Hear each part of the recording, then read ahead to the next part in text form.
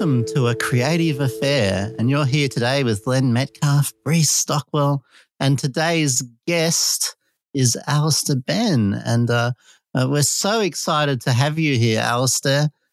We've been mates for quite a while now, and I've always loved our conversations. And I'm so excited to take it further with you today, and also to have my wonderful creative affair partner, Bree, with us to also extend this wonderful conversation about creativity.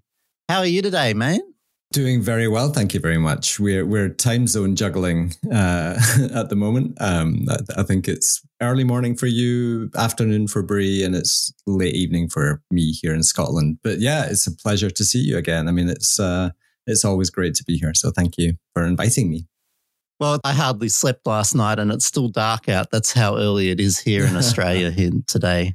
It is bright and early, but I've got my cup of tea and I'm settling down for a wonderful conversation. How are you today, Bree?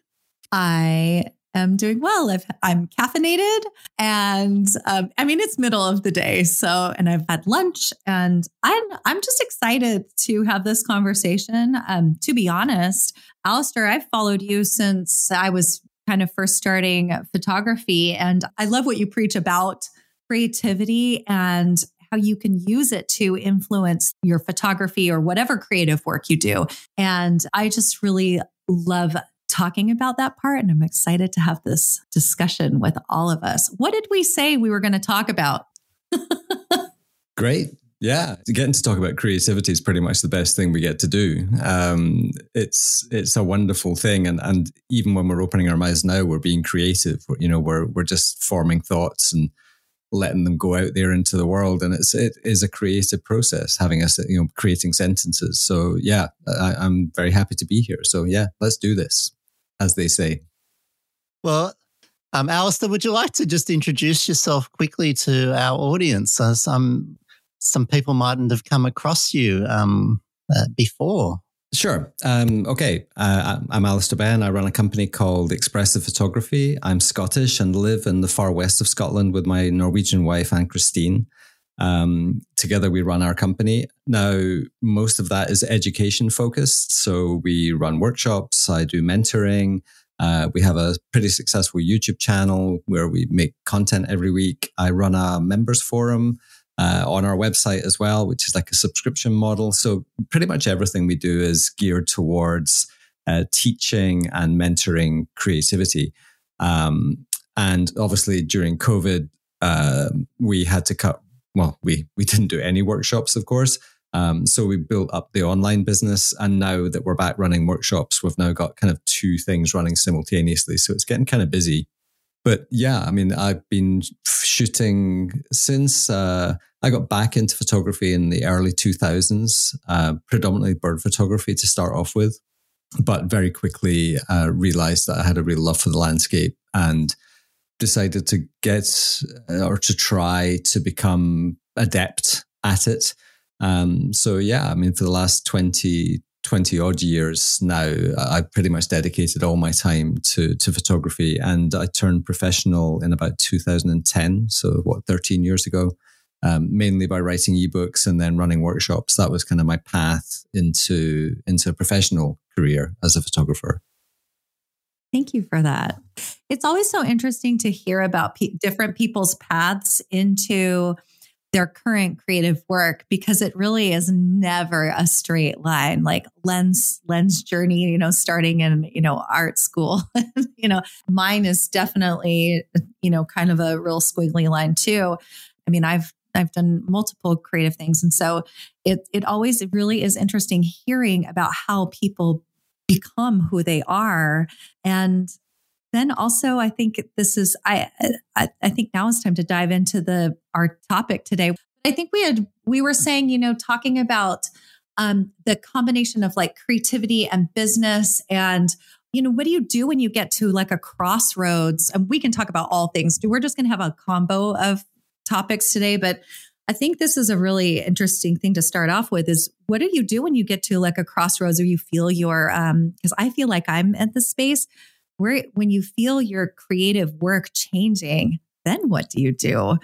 So maybe you could talk a little bit about that, because I'm sure, Len, you've had this in your life too. Like, what do you do when you feel your work changing and shifting? I think we shouldn't confuse running a business and being creative as being the same thing, or even things that have to be running concurrently. I think running a business is a business, and it's about providing value to our clients and trying to affect change and positivity in our clients. And whether that's face-to-face or online or through written word or video or whatever, it doesn't matter how we're interfacing with other people, as long as we believe we're adding value. And for that value, we get paid. And that's the business of it. Now, the fact of the matter is that it has nothing to do with creativity. You know, you can creatively come up with ways to market, or you can creatively come up with ways to get content across to your clients. But that's not the same as going out into the landscape with a camera and playing and being inquisitive and allowing that interaction with the world to cleanse you and to teach you something about yourself and your perspectives with the world.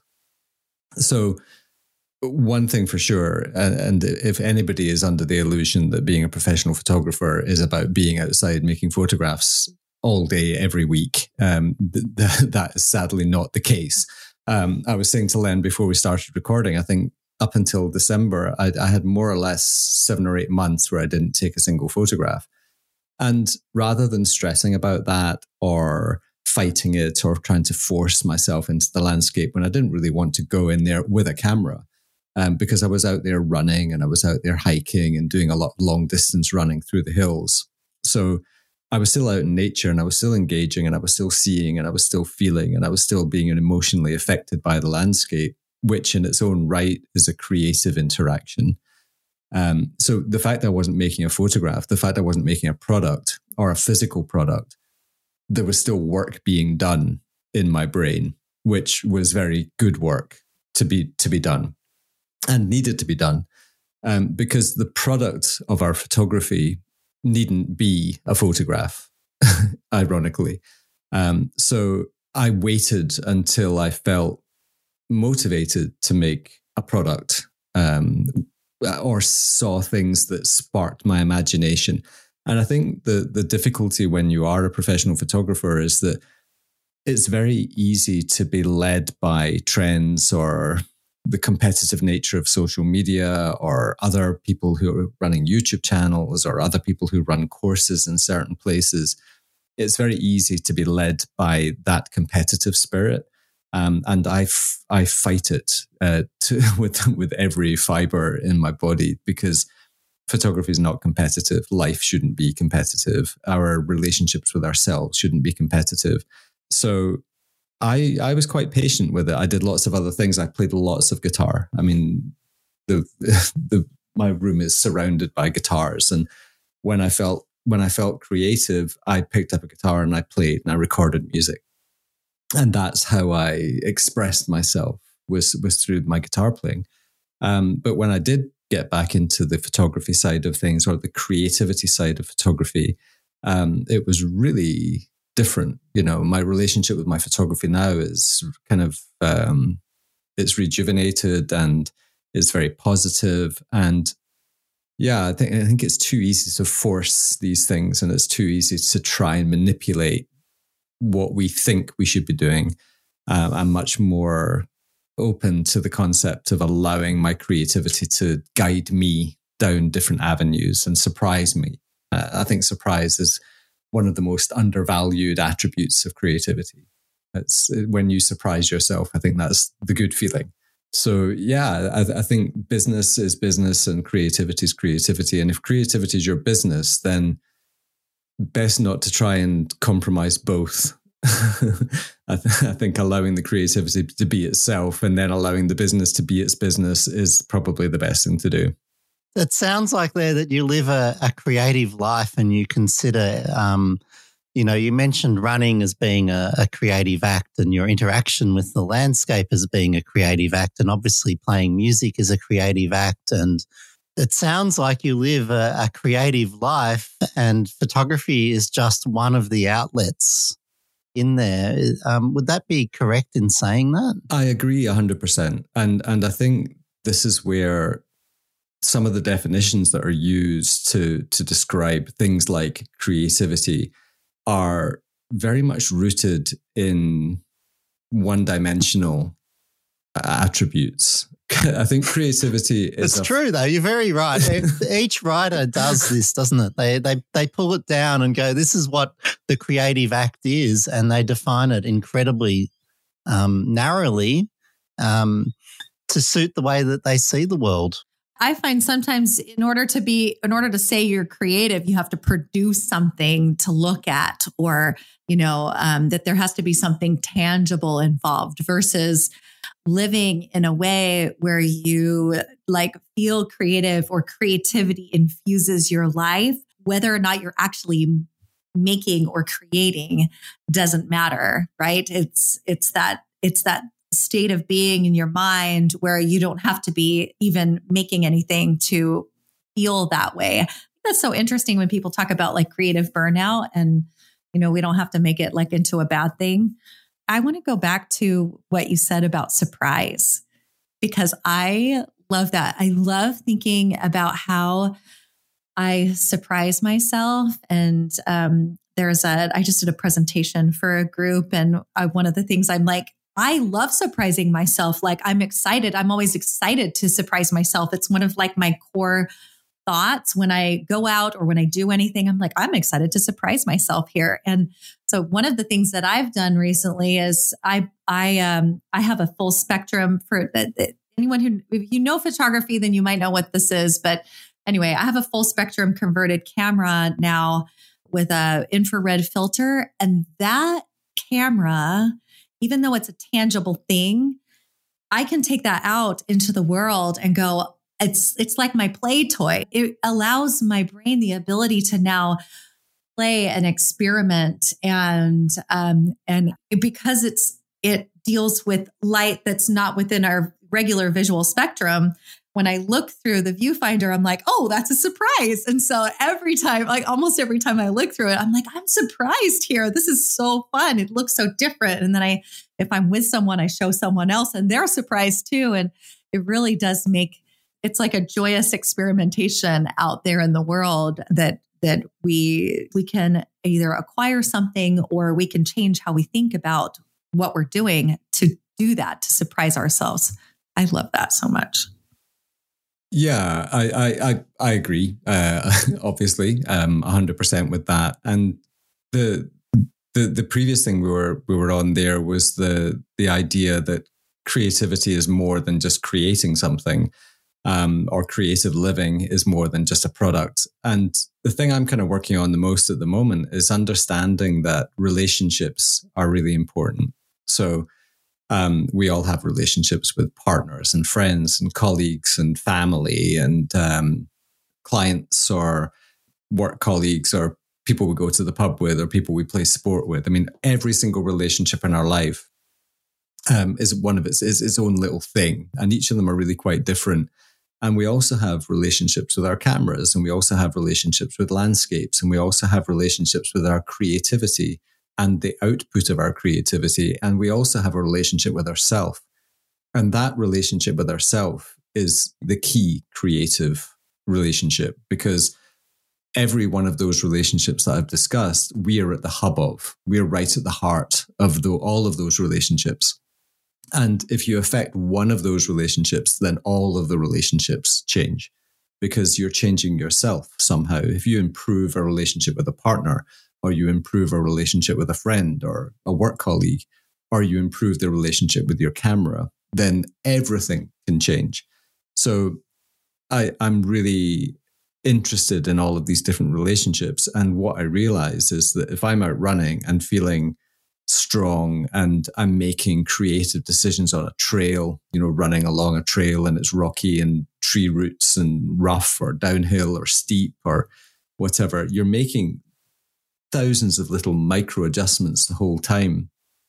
And I feel good about that. And it definitely makes me feel better about myself, and it definitely makes me feel better about everything. So I think a creative life is very much a state of mind and an attitude. And that definitely helps you in terms of your creativity, because when you're creative, you have to believe in it. You can be surprised, but then it's like, okay, well, is this cool enough to show somebody else? Are they going to be surprised? Or is this worth sharing? Because that's all the product is something that we think is worth showing somebody else. There's an incredible amount of health benefits to creativity, isn't there? That we gain so much of it. And I'm sure this is one of the reasons why all three of us here are so addicted to the creative act, to living a creative life, is that we continue to grow. And as you say, it's a relationship. And like many, you heal one and you heal all the others at the same time, or you change them and shift them or improve them by concentrating on different bits of it. And my relationship to my art and to the creative act is one of growth, and one that has continually changed throughout my life. And I've said this a few different times, but I keep trying to qualify myself when I say that. But creativity seems to be the greatest teacher, or art seems to be my greatest teacher in life. And the reason I qualify it, because I often think nature is the greatest teacher of all. But for me personally, I learn so much more in this stage of my life through making art and interacting with it and talking to it and listening to it and letting it guide me and surprise me and take me on these journeys, that it's become my healing tool. And it makes me who I am today as such a sensitive, interesting, well, this is me talking about myself, but not anyone else can judge me on these things, but that keep me engaged and going in the world, and keep producing and plodding on each day, and not actually plodding on, but getting up and going, right, this is what's going to happen, and I'm going to get out and do some of this stuff and keep going with this, because it is so intrinsically rewarding. And I say this pointedly because I think people early on in their journey really struggle with this, because it's quite a brick wall that they get up against, and they don't feel that it's such a rewarding, growthful thing in those early stages. I think it's a very intimidating concept. I think it's a hugely intimidating, find your creativity. I think the words creativity and enlightenment should be synonymous. I love that one. Striving for enlightenment is the antithesis of enlightenment, and striving for creativity is the antithesis of creativity. You can't strive for enlightenment and you can't strive for creativity. And obviously, Len knows. I lived in Tibet for 7 years, and that kind of stuff rubs off on you. And it's a very strong part of who I am, and it's a very important part of who I am. So, a lot of those philosophies and psychologies are pretty heavily embedded in me. But this is where the parallels lie. We use language. I'm trying to use language with regards to creativity that's not in the general lexicon of creative language, because it comes with baggage. We've been hearing these words and these mantras and these statements for 30, 40, 50, 60, 70, 80 years or more. And people are tired of it. People still don't understand what the people meant with it, or it's become so meaningless as a statement. As if you can find your creativity by following a bunch of rules, for example. It's so oxymoronic. It just doesn't make any sense that, you can be creative by doing this. That's not how it works. And I think the thing that Len was just saying there, which really resonated with me, was when he was talking about the healing nature of creativity and the purpose that it gives his life. And one of the things I really feel about it is that when we create something, it is an externalization of a perspective. That it's a perspective that we have locked in our head that doesn't exist until it manifests itself in some kind of composition or creative artistic statement. And when you do that, the reason it's so powerful to you is that you can see these things out in front of you, either in aesthetic or in a musical arrangement or in in dance or whatever, these externalizations of feelings and emotions. And once you see it in front of you, you suddenly have a different perspective on it. And what it allows, I know we might mention my book later on, but the whole purpose of that was for me to understand my inner landscape and the diversity of that inner landscape. And the impact it had on my life was incredibly profound, from being medicated for anxiety and depression 6 years ago or 7 years ago to now being pretty balanced. I'm a pretty easygoing guy, but I haven't been on medication for 7 or 8 years now, 6, 7 years. And that is life-changing for someone who's lived under a shadow of anxiety. It's a powerful, powerful thing that we can do in our lives. And to wrap it up in mundane language and make it somehow ordinary seems a disservice to anybody who could be doing things better just because they didn't know that they could do things easier or better. How many people have we met that say that they're not creative, and yet the creative act is universal as a learning language, as a way that we've got to where we are. It's not endemic, but it's a part of who we are, isn't it? Well, creativity is anti-establishment also. It's the celebration of individualism. And that's not what society wants. Society wants homogeny because it's far easier to manage homogeny than it is to manage a bunch of anarchic creatives.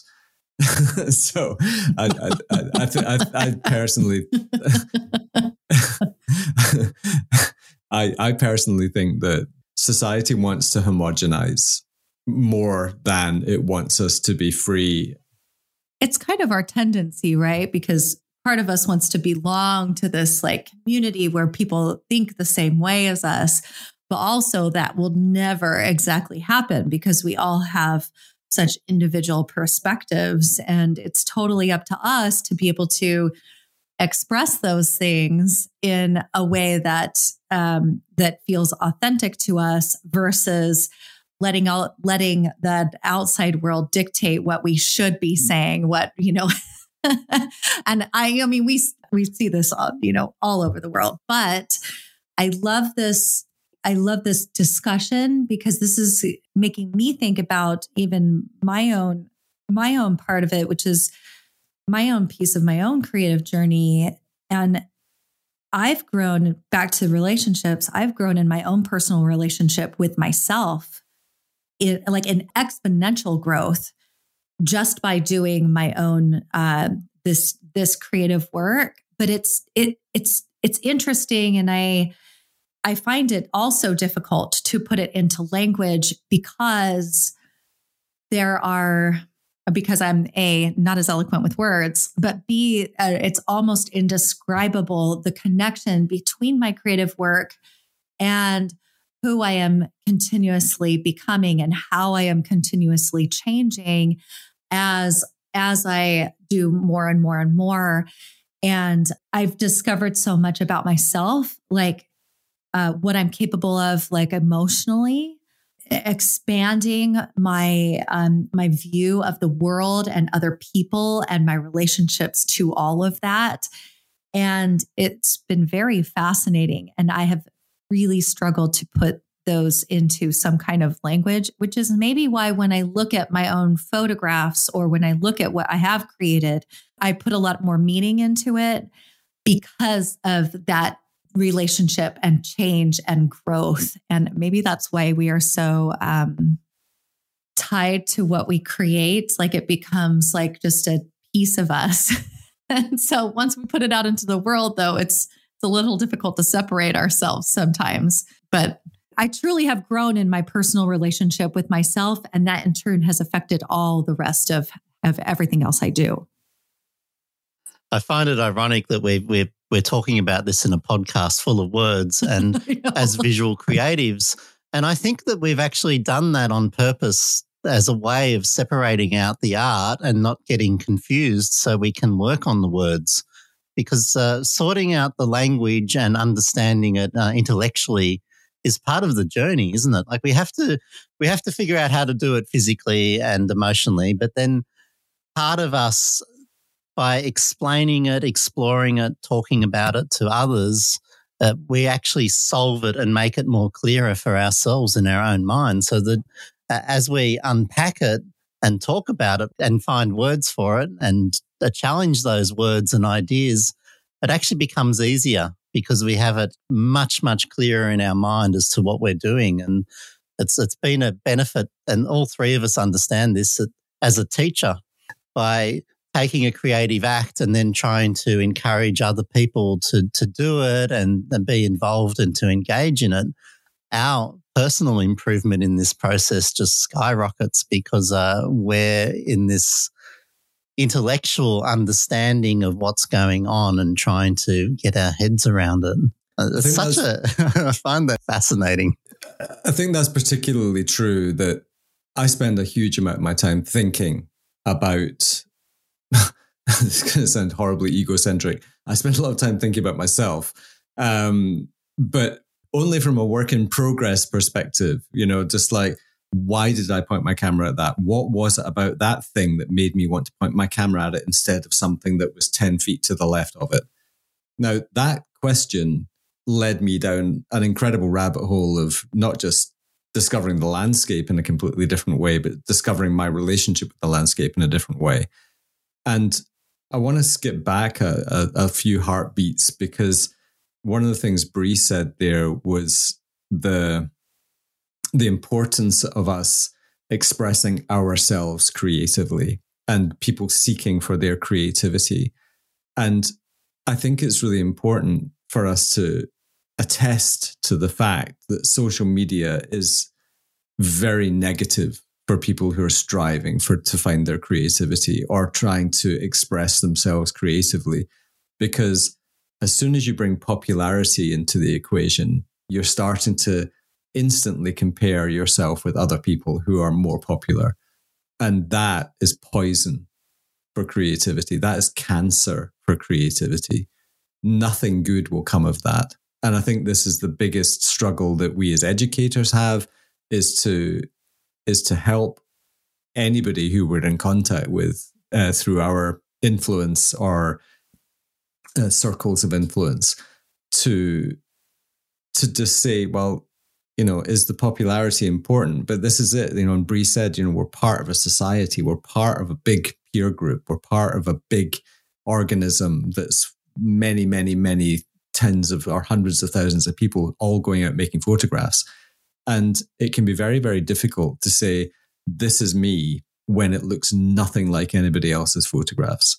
If you're out there doing something completely wild and completely new and completely different, there's that fear, there's that peer pressure to fit in with the group.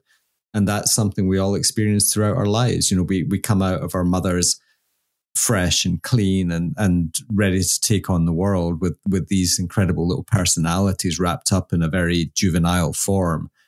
We get sent off to kindergarten, and then you go to school, and then all of a sudden you realize that you can't just do what you want. You've got to follow all these rules and fit into society and fit in with the class. And that just progresses through our lives. So at every step of the way, our creativity is being chiseled away from us. And what is left is a very functional veneer in most cases of, this is the person who is going to walk through this world with the least resistance, that's going to be able to fit in various places. And being a wacky creative is not the easiest path. So I think it's a very difficult thing that as we become conditioned to compromise our creativity, and this is why most people are searching for their creativity, because they lost it probably 30 or 40 years ago when they were told that they have to draw within the lines, or you can't have a pink sky, or you can't have a green sister, or whatever it may be. So I just think one of the key components, it's like that Monty Python movie. What have the Romans ever done for us? What's creativity done for us? Well, surprise is one, and playfulness is another, and the list will continue. Very much so. And social media really creates mediocrity, doesn't it? And we end up aggregating likes, and the whole algorithms just promote a mediocre work. And you're totally right that the really, really interesting work doesn't surface on there. And Len knows I actually really love social media. But I have in one of my workshops, I teach actually not just about social media, but our relationships with other people. And it's, I think initially social media feels that way. We've got all our likes and it feels homogenous. There's comparison. And for sure, I think that's a generally correct statement. But I also think if we can switch our mindsets to, or how we think about what we're seeing and how we're interacting with people, like I have totally shifted how I think about it. I use social media to put out my own work and express myself, but also I use it to build relationships with other people and find work that's really inspiring. Like I love saving things in collections and going on and, collections that I have and find ways to get inspired. And I've had some wonderful conversations with people. So I don't necessarily think that social media is all bad, but back to what you were saying, Alister, it's the comparison part. Like, when we are telling ourselves that either two things, either my work isn't good enough or I'm better than someone else, both of those things, I think you're right. That is poison for our own work because all of a sudden we're introducing someone else's work into our own creative work. And we don't need that to really be making the authentic work that means a lot to us. And so I think that's why a lot of people decide that they don't want to look at other people's stuff because they are in the habit of comparing themselves in, either way. And if we can somehow separate ourselves, and this can take a lot of work, but it's so worthwhile to me now to have done that work for myself because I can go online now and go, I love their work. And also I'm doing my work here. And I don't really care what someone else is doing. Like, I don't care if I put out something that looks really odd now. It doesn't matter to me because the likes are just numbers, and so that to me is like the space that I want to be in, where I want to be able to create the authentic work that I want to. And I love that we're all telling you, the audience, to go find out how you can create the authentic work that means a lot to you. What is your creative intuition telling you to do? Not the influence not being influenced by other people and all this other stuff that our society is telling you to be influenced by. I want to ask Alister a question right now about what Bree's just talking about, and that's about how do you listen to your intuition and what does that actually look like to you, Alister? Because you're our guest and I'm really fascinated by this journey of discovering ourselves and our art. And I know you believe in this, and I'm interested in the practical side and of what does it actually feel like listening to yourself? I think that's a really curious question. Intuition's a word that, again, I think this is one of the issues, is that some words come with baggage, and intuition is one of the words that really comes with baggage. What really is intuition? Is it a set of learned things that have just become subconscious? In which case, our intuition might lead us down very predictable routes, composing things in a somewhat formulaic way. You could say you do it intuitively, and it's just because you don't have to think about it anymore. So I think intuition is very different from unlearned or spontaneous creativity. I think they're very, very different things. I think I can go into the landscape, and just because I've been doing it for 20 plus years, I can go and find something that will make an okay photo, without too much difficulty. And that's not an arrogant kind of, hey, I'm such a great photographer. It's just, you give a musician a guitar and they're going to pick it up and play it, even if they haven't played that guitar before. So I would say that 80% or more of my intuitive creativity comes when I'm not actually with a camera in my hand.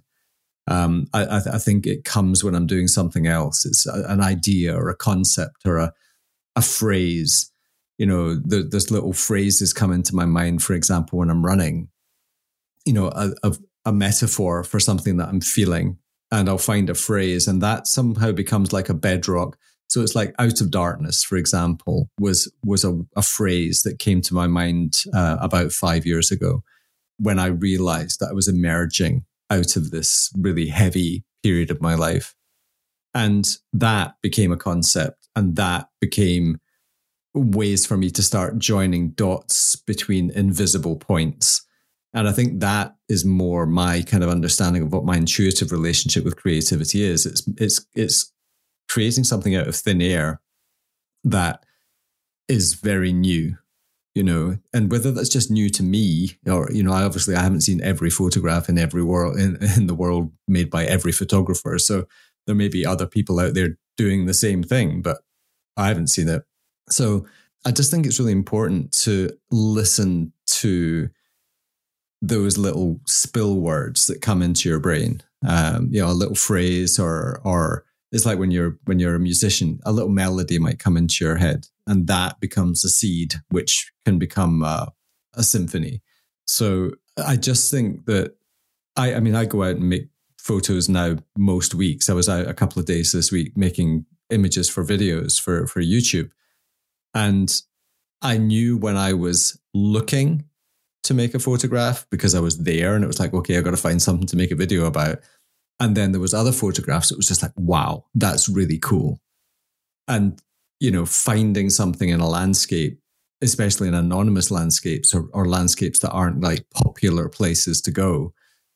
When you find something that just really excites you and captures your imagination, and you're glued to the viewfinder and you're just looking through it, just wowing yourself with just this really cool combination of elements.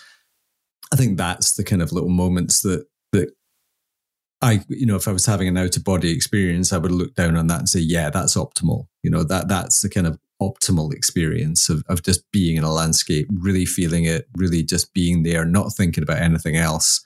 And I think if you're thinking about anything else when you're out, you're not there. So I really try not to be thinking about, world news or all the horror things that are going on all over the place, or, anything that's on my mind. I try to not think.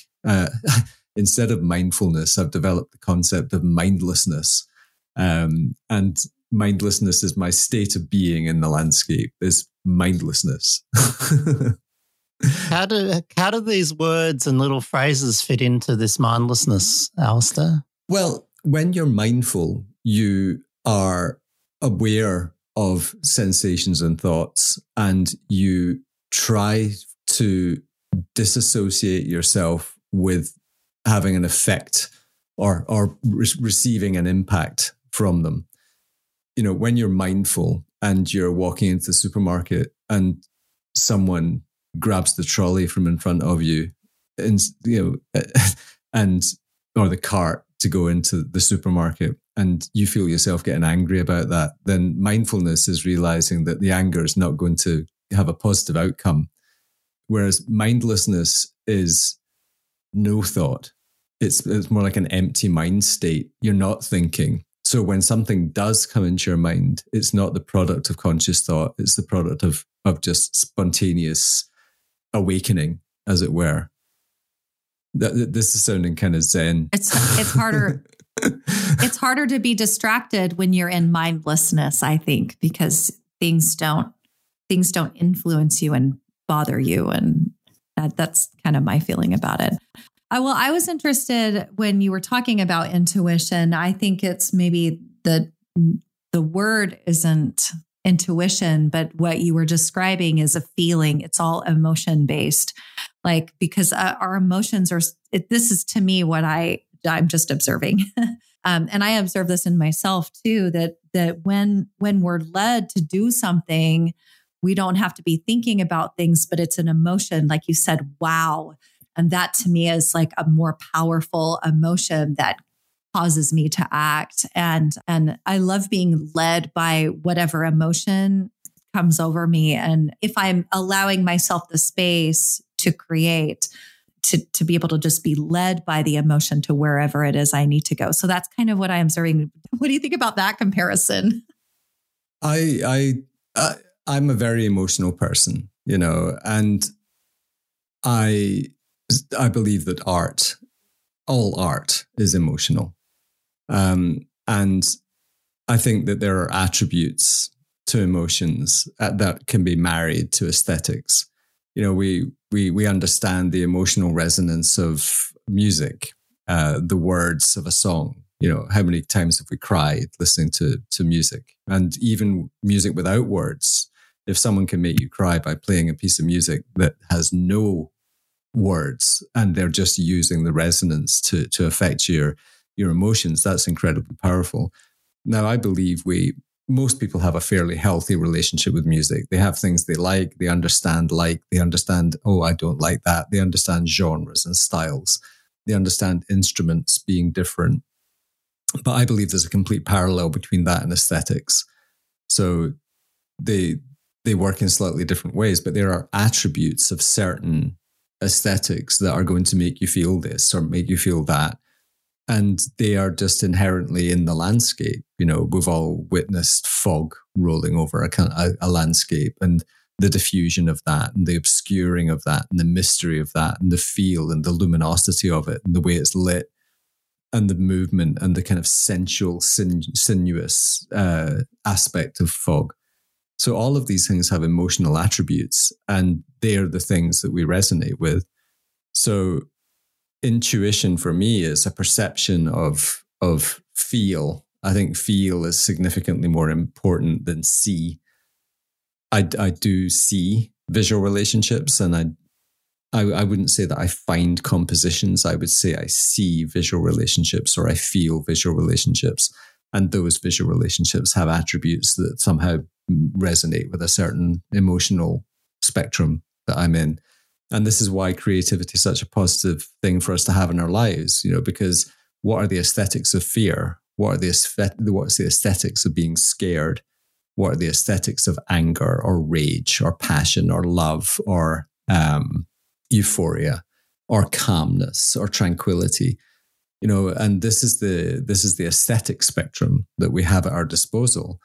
And if you consider the midtones of your histogram to be the fulcrum of your emotion, then where those midtones are placed changes the whole feel of the image. You drag the midtones to the left, the image gets darker, more mysterious. You drag the midtones to the right, and the image gets brighter and more emotionally uplifting. There's a complete emotional spectrum wrapped up in histograms. And these attributes, and this is pretty much what I teach. I mean, this is my lexicon of teaching, is this emotional spectrum and understanding that how we feel when we see something that we create needn't necessarily be the way that someone else will feel when they see it, because we don't know their emotional spectrum. and this is the difficulty of really intentional manipulation of another person's emotions. You could say, I really love this. So let's say I pick up a guitar and just crank it up with tons of distortion and tons of effects and crank out a massive chord. A bunch of kids might really love it because it's angry and aggressive, but my mum is just going to say, that's just noise. I do not like that. So there isn't that kind of guaranteed response. And this is how we end up with trends, and this is how we end up with kind of thematic styles that people tend to make images in, because they're kind of universally agreed upon as being okay. Whereas I just think there's a bigger spectrum than that. I think all our moms would say it's noise. Right? I'm so curious about this. I have this theory, and I think we've talked about it before, you and I, Len, and I've heard other people mention it, that I think sometimes we create work and we don't quite know what it means to us, if it means anything even, or how it changes us, or what our relationship to it is. I think we've got a lag. Like internally, there's something that we feel emotionally guided to create, and then if there is some sense to be made of it, I think there's always like a time lag, 6 months, a year, 2 years, 5 years, whatever it is, because sometimes I find myself going, why did I make that? And then I know 2 years later, I go, oh, now I'm putting the pieces together. So I'm wondering, Alister, what your experience with this, is that kind of what your book is about? Like, tell us more about this idea, if you agree with this or not. Yes, I agree with that. I think the problem with creating with a plan in your head, so sitting with a raw file, for example, and having a plan, is you can only take the photograph in the direction that you can imagine. So that's one outcome. Mm-hmm. That's one possible outcome. Let's say, just for argument's sake, that there are, let's have a small number, an infinite number of potential outcomes. Okay, so you're basically throwing away infinity minus one of all possible outcomes of an image by having a plan. So I kind of like that idea of spontaneous creativity, and that's where I think you can take images in directions that you surprise yourself with, or perhaps, and that can happen with a camera in your hand as well when you're out in the landscape. If you only go there with a plan of making that image and then you make that image and then leave, then that's all you could ever do, and you've just abandoned an infinite number of other possibilities. Now, I think that when we are in those creative states, then if we end up with an outcome that's kind of puzzling to us, or we don't quite understand it, I have a statement for that, because obviously I've thought about it, which is our subconscious was speaking a language that we're not ready to understand yet, or we don't understand yet. And it takes time for a certain amount of growth to happen, I think, before we can truly understand what we were trying to say or what we were trying to feel. And I think this happens an awful lot of the time. I know that societies and cultures around the world all have different relationships with men and women, and what roles men and women, and that's obviously expanding now into transgender and other communities. But there's a kind of societal expectation. You grow up in Glasgow, you're going to be stoic and you're not going to talk about your feelings. And, if someone looks at your girlfriend, you're going to punch them in the face. And, that this is what's expected of you. And obviously that's a very narrow emotional spectrum. It's basically, don't talk about your feelings, don't show affection, and get angry at any potential threat. And that's pretty brutal, when you're a sensitive, thoughtful person. I think what's important for all people moving forward is that even if you can't say those words, I mean, I know people who can't say, I love you. They just can't. They really, really struggle to say it to anybody. And if you can put that emotion into a photograph and express that emotion in a photograph, then that is a very, very solid step on the road to at least accepting that you can feel those emotions. You might not say them yet, but you're setting off in that right direction. So yeah, I think there's lots of people out there who make images that are confusing to them because they're expressing emotions that they've suppressed or have been repressed, or they've had them beaten out of them in abusive relationships. They've had them beaten out of them by their parents or peers or bullies at school. And expressing those emotions has become taboo to them. So I think many times we can express things through our photographs or our other art, be it poetry or music or anything we want to do creatively, that we aren't ready to listen to yet. and the book is a kind of an evolution of that to a certain extent. It's really interesting that sensitivity is something that crosses all three of us, isn't it? That it's that we are all sensitive, quite sensitive people, and that's one of the driving forces that pushes us towards creativity as a way of expressing that sensitivity out to the world. I think it's hugely important. I've become more sensitive and emotional since really diving into my creative work. There's a huge connection to it, being able to truly express myself, but also put it out into the world and say, this is me. I'm vulnerable. Think whatever you want about it. The thing about that, Brie, is that when we do that, I remember I watched a bunch of climbing movies. I was a mad climber when I was a kid, and I still really enjoy watching climbing movies. Alex Honnold free soloing El Cap, and Tommy Caldwell, and all these really cool climbers. Yes, that's a great film, isn't it? It's just the madness that all these kids get up to these days. But I remember watching one about a woman who was growing up as a climber, and she was gay, but she didn't know she knew she was gay, but she wasn't prepared to talk about being gay, and she wasn't prepared to be out. And eventually in her late 20s, she did come out because she realized that by doing so, she was a role model for hundreds of thousands of kids around the world who didn't have role models, who they could look up to, people in society doing things. And in a similar way, I think sensitive people who are creatives are taking a stand for all the quiet, sensitive people who were bullied at school, or who had horrible things happen to them in their lives, or suffered very, very difficult periods of their life through either mental health or other illness or whatever. You become a torch, for hundreds of thousands of people around the world who suffer these things quietly and stoically. And I think it's really important, because as soon as one of us says something like this, like in the book and so forth, talking about mental health, talking about depression, talking about panic attacks, talking about suicidal thoughts, all of these types of things. As soon as you do that and people look at you and think, well, you seem kind of normal, but you obviously did all these things or felt all these things or suffered all these things. Maybe I can get out of that. Maybe I can do something about my current situation. And I think they're really important. I think art has an incredibly, hugely valuable role in society.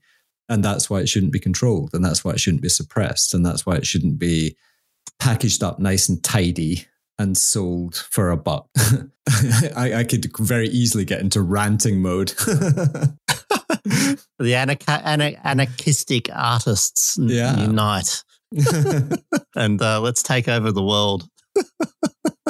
But then, that would be just as bad, though. That's the battle of heart and mind. Of course. Yeah, we need balance. We'd all, as soon as winter came, we'd all starve.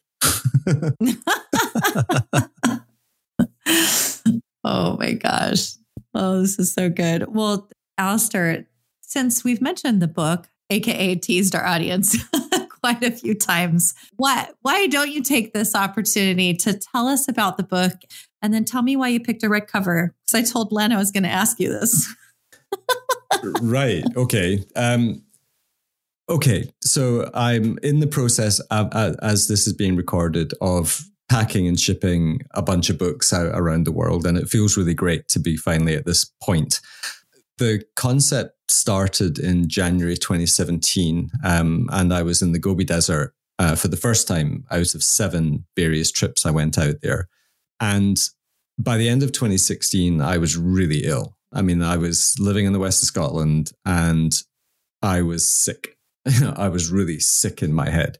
I was crushed with anxiety. I was falling apart, really mentally falling apart. And I'd been holding myself together for kind of 25 to 30 years by this point of constant depression and anxiety, behind a veneer of being a really nice, easygoing, funny guy. And that's the classic dichotomy of the whole situation is externally, I was always a very easygoing, popular kind of person, but I was dying inside, really. So by the end of 2016, my whole relationship with my photography was sour. I was reasonably accomplished. I was recognized as being a competent photographer. I'd done the whole winning a few competitions and that type of thing, and was already running workshops and selling them out, and had a reasonable business. But I didn't feel authentic. I felt like I was living a lie in many ways because the veneer of my photography was not me. It just didn't feel authentic at all. So anyway, we went off into the Gobi Desert in January 2017. And I really had a very conscious period of surrender, just looking at the landscape and just feeling so overwhelmed and so small and so vulnerable. So I just thought, right, I'm not going to try and make photographs here. I'm just going to look and feel. And it was very it was the classic kind of cliched epiphany. So I just started noticing things and thought, right, I'm just going to not think. I'm just going to, if I see something cool, I'm going to point my camera at it. And I did this in the January, and it started to piece together a concept that there was things that somehow the things I was pointing my camera at were a mirror into my mind. That some days they'd be really angular and sharp and jagged and very high contrast. And then on other days, or different times of the day, they'd be very sensual and sort of sinuous and curvy and gentle and calm and high key. So I realized that this is where the emotional spectrum of aesthetics lies, is that you can have images that feel jagged and dissonant, and then you can have images that feel calming and soothing. So over the next 3 years, 17, 18, 19, I went back to the Gobi another 6 times, sometimes with clients and mostly with clients. And at the end of 2018, I changed profoundly. I walked out a door and walked in through another door. And there was a different person on the other side of that door. And my wife now, my Norwegian wife, Anne, really loved the images that I was making. So I started to piece them together in a kind of spectrum from really dark right through this kind of transitional zone of colliding emotions right through to this other spectrum of very high key images. So I kind of found I had a collection of images that kind of really represented my entire emotional spectrum. And she's been an avid collector of photo books for decades. And I think in the house now we've got 300 or 400 photo books. We've got a lot. And she really wanted me to write a book. She just thought this was a story that should be told, and she felt the images should be out there in print. So, during COVID, I was too busy, trying to survive, for not running workshops. So it kind of got shelved until 21, early 21. And I've got a really good buddy, Bruce Percy, who's another Scottish photographer. And he makes beautiful books, really, really beautiful books. So I asked Bruce, who he used for his books. So I got hooked up with this guy, Darren, who's down in England. And him and I start throwing some ideas around. And he has a very good relationship with the printer in Italy, Trento, because he's done a bunch of books with Bruce. So I put the images together. I wrote all the text, and then got Joe Cornish to write one of the forewords, and then William Neal to write the other foreword.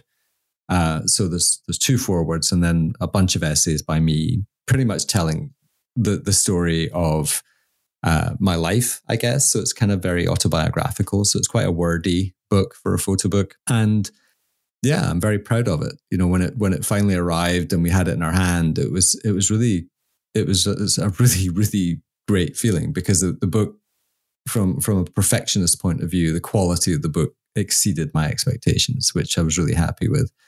But we have thrown everything at this book in terms of, in any shape or form, how we could spend money to make it better. We did it. So the red that you're talking about is the slipcase of the deluxe and the collector's editions. The actual book has black cloth. So the standard edition has black cloth with a recessed photograph on the cover with red end papers. So you do have this black and red, just because black and red is so impactful. It's a really powerful combination. It's a book that just says this is going to be a heavy ride. Open me. Open me. And stay a while, because it's going to take... Well, people have been on at me for years and years to do a book. And I didn't want to do a book that was just a collection of pretty photographs of a place or just a collection of random photographs from my travels around the world. It didn't really seem valid or important to me to do that. And I really felt with this that it's more than just a photo book. I do believe that the content has emotional value to anybody who has suffered mental health issues or is looking to try and find a deeper and more emotional relationship with the landscape that will nurture and allow their creativity to blossom. because that is the root of aesthetics, is emotion, as we discussed a little while ago. So yeah, the book is still available. We ended up getting 1,000 printed, just because the economics of producing books is the more you print, the cheaper the book is to produce. We spent an absolute ton of money on this book.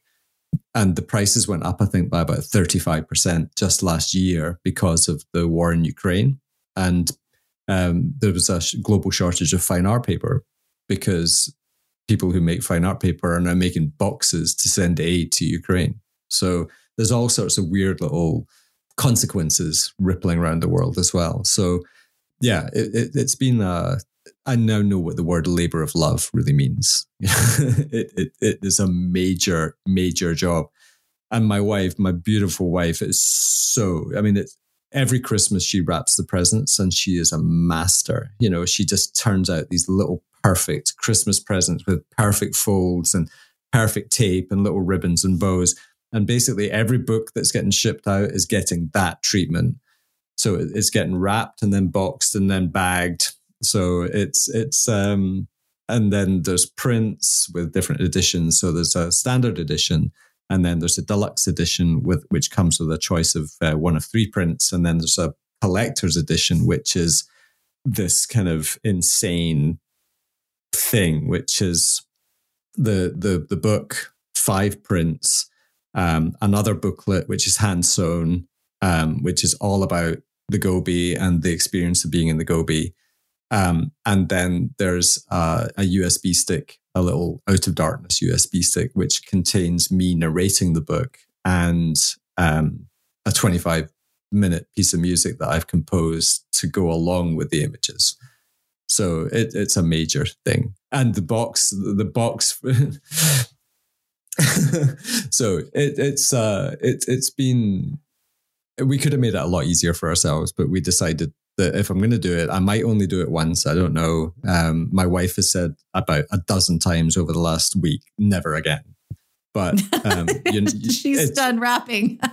Yeah, it's like having kids. After the first, you say never again, and then and then you have 3 more like me. Well. Because I have congratulations. 4, so oh my God. It's a little crazy. I know it's a little crazy over here, but it's okay. I think you said it correctly. This is a labor of love. And I think so much of what we do when we are really passionate about our work, which is what this podcast is about. Right. Because the affair isn't with me and Len. The affair is with our art. It's what we're passionate about, right? And so that's the affair, is why. Oh, I missed all that. That's news to Len. Sorry, Len. I'm heartbroken. It's such a play on words. It's all of it. Well, it's all of it. I'm under here, and I'm on here under false pretenses. But I think what you said is correct. This is a labor of love, and so much of what we do is wrapped all up in our emotions and why we do the work that we do.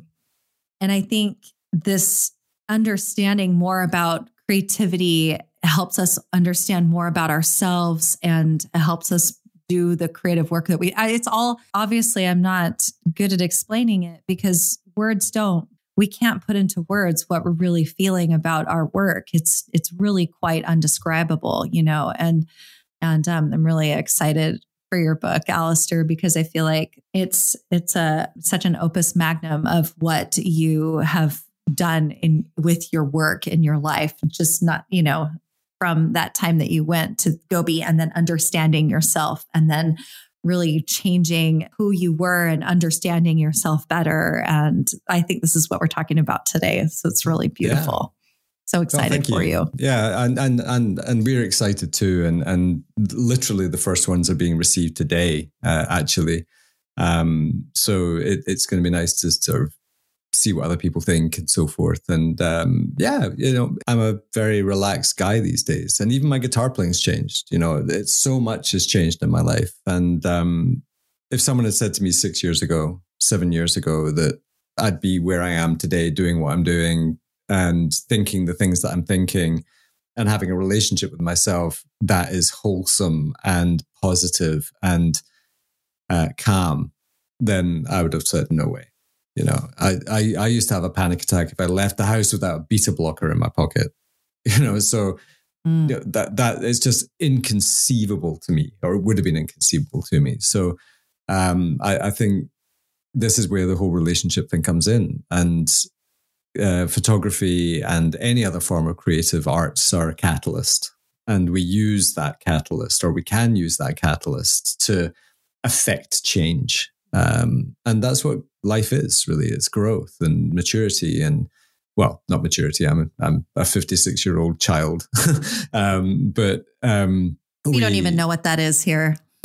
Emotional maturity. Emotional maturity. There you go. Yes, 100%. And I think, yeah, you know, and just trying to be a better person and trying to help other people to be better people, you know. And I think, you know, we might not be curing cancer, but we're saving lives at the same time.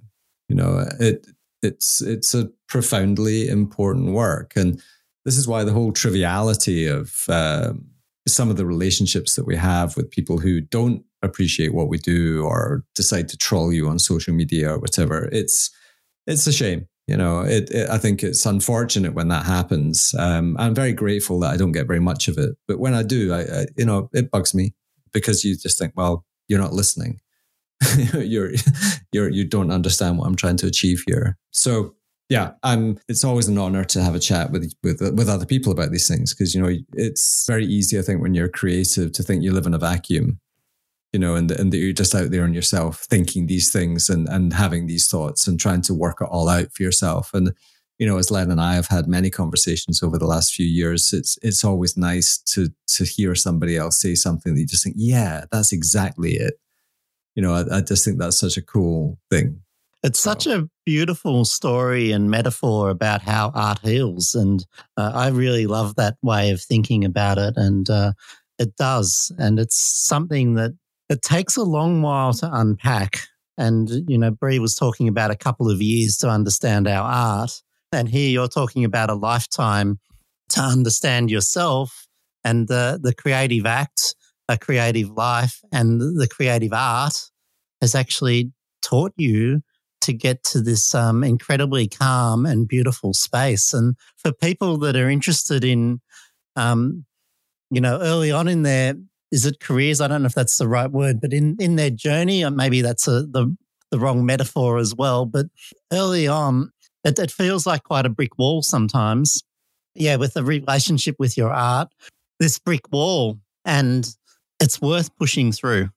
And it's worth keep going, and it's trying to find ways around it and to work with it, or to even stay on this side of it, and to find yourself and to find how art can actually heal you and take you and become such an incredible thing. And I there's so many things that we've talked about today that I really feel in harmony with, which are really beautiful, living a creative life.